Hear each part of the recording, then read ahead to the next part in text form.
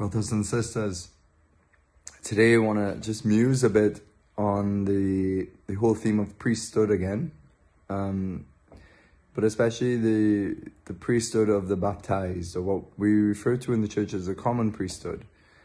The church makes a distinction from its understanding of scripture, from its understanding of the tradition of how the church handed on the faith as it was given to the apostles in that early generation. And they noticed that there was, well, first of all, one priesthood, the priesthood of Jesus Christ. That's clear enough. There's only one priest, one mediator. Scripture is very clear about that.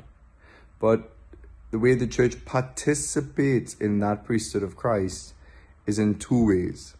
And remember that who's a Christian? A Christian is someone who has been baptized into Jesus. Baptism meaning plunged into his very life, connected to him by the power of the Holy Spirit, something mysterious, and start to participate in the very life of Christ, in everything that Christ is.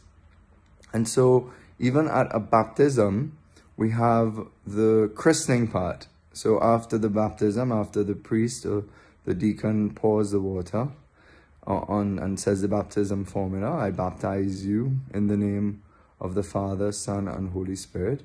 Afterwards, we have the christening, where it's with the chrism oil and the prayers around, just as Christ was a priest, a prophet, and a king, that you too will be christened and anointed. That oil of anointing was very rich in the whole tradition going back, that prophets were anointed. And we see this even in a priestly ordination, that a priest is anointed with oil. And this goes right back into this whole long tradition in the church. And obviously we see it in the Old Testament as well. And so children or babies or adults at a RCIA are anointed with oil, christened, to participate in the priesthood, the prophetic role of Christ, and the kingly service role of Christ. And so today is just looking at the priestly role.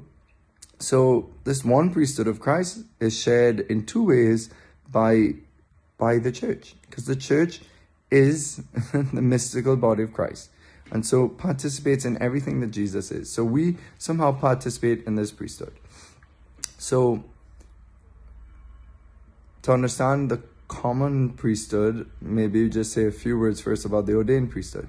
We know that at ordination, we see Christ ordaining out of all the disciples, he called certain disciples to be servants in this way, and we see the apostles, and then we see in scripture as well that they had presbyters, which is a word that we call now priests, who were co-workers with the bishop, who participate in that work that was given to those early apostles or bishops. And so ordination, that anointing, that ordination of the ordained priesthood is configured towards the sacraments, to minister the sacraments. These precious gifts that God left us, that Jesus left us when he is ascended into heaven, the gifts by which he will come to us in these unique and special ways. And the church has realized there's 7, which is obviously a very biblical number constantly, that 7 is like perfection, the number of perfection. And God works and ordains in these ways just because in life, well, they're numbers. They're numbers of things according to reality, like if they're, it's just because we're in space and time.